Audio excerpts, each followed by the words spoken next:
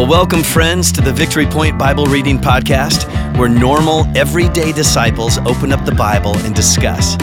We don't claim to be theologians here, but no one ever said you had to be to read and interpret and apply the Word of God to your life. So thanks so much for joining us today, and here's your host. Hello, VP podcast listeners. I am Kim Hauer, and this week my guest is Nadine Sluis. Welcome, Nadine. Thank you.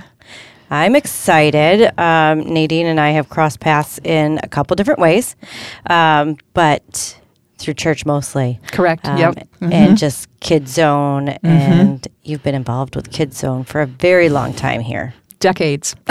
Yeah, I didn't realize it was that long. Yeah. But I guess my oldest is 19. So that kind of makes sense that it's been decades. Yeah, long time. Wow. Long time. That's awesome. So Nadine, tell us a little bit about yourself other than just the serving in Kids Zone. Sure. Born and raised in Holland on the north side. Been married to my first husband. No, I'm kidding. For 47 years. We have 2 children. I live in West Olive. I'm an accountant at Vanek for a few more months until I retire.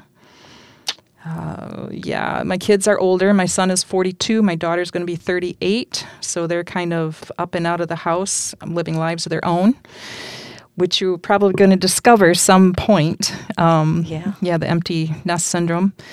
I got one brother. It's a little bit younger than I am, and just kind of enjoying the summer. Certainly, it's my climate. Yeah. Pretty soon I'll be complaining about how cold it is. Mm-hmm. Not too soon, hopefully. No. So just when that white stuff hits the air, it's not my favorite. So, yeah. So are you envisioning, as you are coming up on retirement, are you thinking that you will go south for a good part of the winter? We're talking about traveling. My husband is a different sort as far as what interests him. You might know he has a submarine that he displays all the time and travels with that. He wants to go down to Florida and watch SpaceX take off. Oh. I know. You're as excited as I am. Yeah. Mm-hmm. Sounds exciting. Right. It'll be something different. It's something that he follows and that he really... and then he said, well, because you want to go see the Grand Canyon, we'll do that after the SpaceX thing. All right. I'm signing up. Right. I mean, if you can each do something that you enjoy. And honestly, I mean, he might enjoy the SpaceX and you'll be there, but it'll be warmer than here. Correct.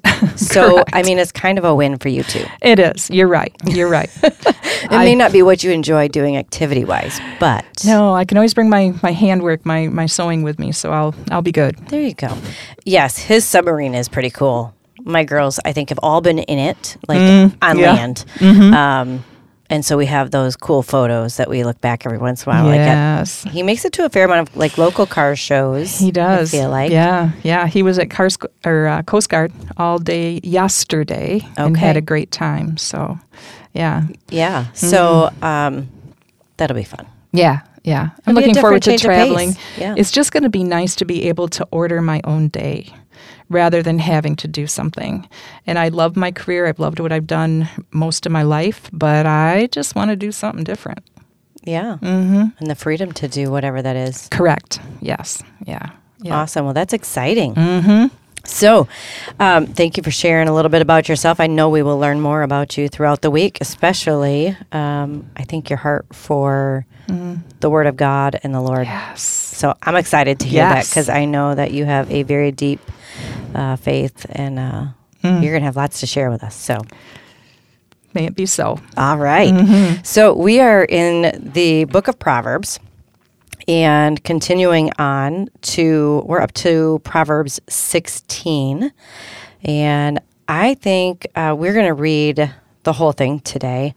It's not a huge thing, but yet it does take a little bit more time because there's a lot. And we had discussed before this that the Proverbs can be difficult in the sense that sometimes it just feels like a bunch of little sayings plopped in here and there. Not always a consistent story. Right.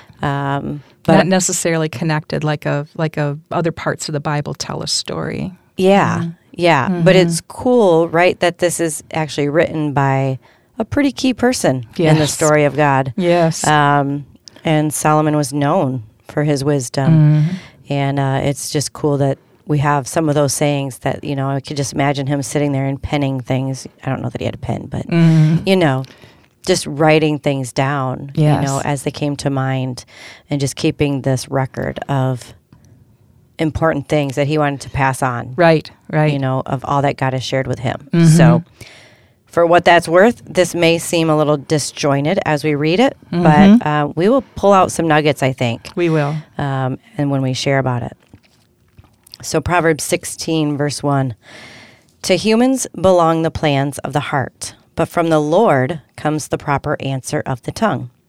All a person's ways seem pure to them, but motives are weighed by the Lord. Commit to the Lord whatever you do, and he will establish your plans. The Lord works out everything to its proper end, even the wicked for a day of disaster. The Lord detests all the proud of heart. Be sure of this, they will not go unpunished. Through love and faithfulness, sin is atoned for. Through the fear of the Lord, evil is avoided. When the Lord takes pleasure in anyone's way, he causes their enemies to make peace with them. Better a little with righteousness than much gain with injustice. In their hearts, humans plan their course, but the Lord establishes their steps. The lips of a king speak as an oracle, and his mouth does not betray justice. Honest scales and balances belong to the Lord. All the weights in the bag are of his making. Kings detest wrongdoing, for a throne is established through righteousness. Kings take pleasure in honest lips. They value the one who speaks what is right. A king's wrath is a messenger of death, but the wise will appease it. When a king's face brightens, it means life. His favor is like a rain cloud in spring. How much better to get wisdom than gold, to get insight rather than silver. The highway of the upright avoids evil. Those who guard their ways preserve their lives. Pride goes before destruction, a haughty spirit before a fall. Better to be lowly in spirit along with the oppressed than to share plunder with the proud. Whoever gives heed to instruction prospers, and blessed is the one who trusts in the Lord. The wise in heart are called discerning, and gracious words promote instruction. Prudence is a fountain of life to the prudent, but folly brings punishment to fools. The hearts of the wise make their mouths prudent, and their lips promote instruction. Gracious words are a honeycomb, sweet to the soul and healing to the bones. There is a way that appears to be right, but in the end it leads to death. The appetite of laborers works for them. Their hunger drives them on. A scoundrel plots evil, and on their lips it is like a scorching fire. A perverse person stirs up conflict, and a gossip separates close friends. A violent person entices their neighbor and leads them down a path that is not good. Whoever winks with their eye is plotting perversity. Whoever purses their lips is bent on evil. Gray hair is a crown of splendor. It is attained in the way of righteousness. Better a patient person than a warrior, one with self-control than one who takes a city. The lot is cast into the lap, but its every decision is from the Lord. And that concludes Proverbs 16. So, as you studied this, Nadine, was there something that jumped out to you in this chapter specifically that God was just kind of calling your attention to, or spoke of God and who he is? You know, the very first verse, to man belong the plans of the heart, but the Lord comes, but from the Lord, comes the reply of the tongue. You know, God always gives us our abilities, right? So we might have plans for a particular day or a particular time, but our plans are always go through the fingers of God, always. So just knowing that God gives the ability, He'll give us the call, and the passion, but he also gives the ability. So that's what one thing that just kind of stood out to me is how many times do I want to go my own way? I got this, God. I got a plan today. I thank you for the day. I thank you for this, and I thank you for that. I never thank him for his ability that he gives me. Yeah. So that was one thought that I had, and the thing that keeps coming through these particular verses was commit to the Lord whatever I do. Whatever I'm going to do, I need to do it as though I'm doing it unto the Lord, which that's familiar, right? We know that. Yeah. But how often do I think about that as well? It's like this is the day that the Lord has made. He's given it to me. It's a gift. He's given me abilities. He's got a plan for me, and it's not the one necessarily that I have in my mind. He's not going to bless the things that he hasn't ordained for me to do in that day. So those are some of the things that have kind of stood out to me. Yeah. I think if you were tracking in some of the earlier Proverbs too, this kind of seems like a change a bit in like the structure of it, the style of it, and maybe even some of the theology of it, because it kind of shifts to the focus shifts to the sovereign action of the Lord. Like, it really does kind of shift it to like what God's sovereignty is in our lives. Yes. And that's what you're saying, right? Right, Like God's got these plans, and ultimately his plans are the ones that succeed. Correct. We have plans too. They don't always succeed. Sometimes they fail. They probably are more likely to fail when they're not within God's realm of being able to make that happen under his sovereignty. I thought it was cool when I was studying that the name of God is mentioned in 9 of the first 11 verses of chapter 16. And I don't know that is true of the preceding chapters, Proverbs 1 through 15. Oh, that's interesting. Yeah. So it does seem to be this shift to kind of focus on who God is and his sovereignty in all of our plans, you know? Yes. I like that image of you saying like your plans kind of go through the fingertips of God. You know, I think some of our plans he allows to slip through and work. Yes. They usually don't work as well. Right. But he allows them to kind of go through, and then he can kind of use that to maybe teach us or grow us, or exactly. You know, it's exactly what I was thinking. Yeah. But all of that is like still within his control, within his power, and so I like that. And there, I think it was a few verses in there speak to that. And there's maybe fewer verses in this section too that are the better this than that. There were some, yes, but not as many as some of these previous chapters had. You know, it's better this than that, and you know, X versus Y kind of thing. So it's just interesting to see. It seems more focusing on, I think, the sovereignty of God. But then I noticed that there were some key verses, like multiple verses that kind of spoke about speech. Yes. Talking about our words, our lips, just things to do with speech. Right. And then there were a group of them that spoke about pride. And I thought, wow, it's an interesting twist of the better this than that. But then focusing on some key aspects of how we live our lives. Right. You know? And pride is an easy trap. Oh. Easy trap. Yeah. I appreciate that you saying that there were, so people who want to go back and listen, I had written down the topic of pride was mentioned in verse 1, verse 2, verse 5, verse 18, and verse 19. Wow. Yeah. Verse 18 is probably the big one that most people know, Correct. right? Yes. Pride goes before destruction. Yeah. Yeah. And I was just writing that in that part of it, it's called a synonymous parallelism. Synonymous parallelism. So pride would equal the haughty, right? So the first part was about pride, and then the second part was about haughty. Yes. Those two things would be equal in parallel, and then destruction and fall are also parallels. Yeah. And I just thought, like, it's redundant, right? But I think it's redundant so that we would understand how dangerous pride can be. Correct.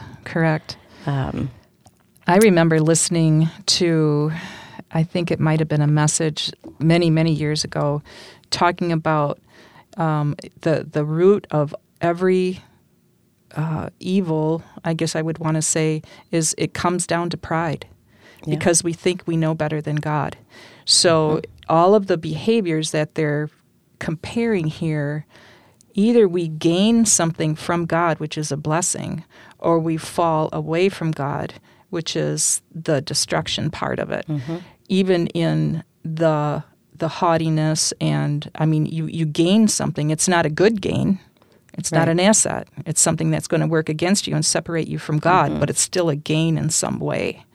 So they talk about, a gossiper tearing friends apart.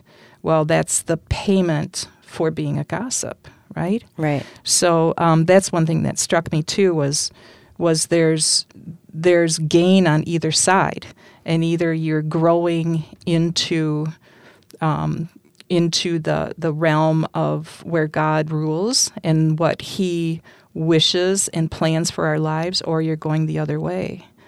So yeah, I mean, it's a clear distinction, right? I mean,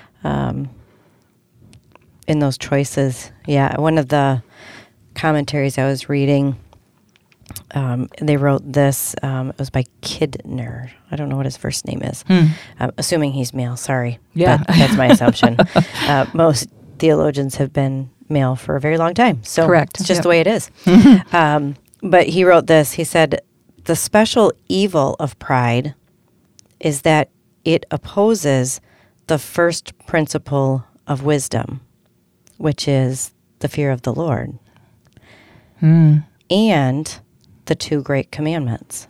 Yeah. So it opposes the first principle of wisdom, which is the fear of the Lord, and also the two great commandments. Yes, right? Yes. Love your God and love others. And I thought, boy, that just kind of sums up.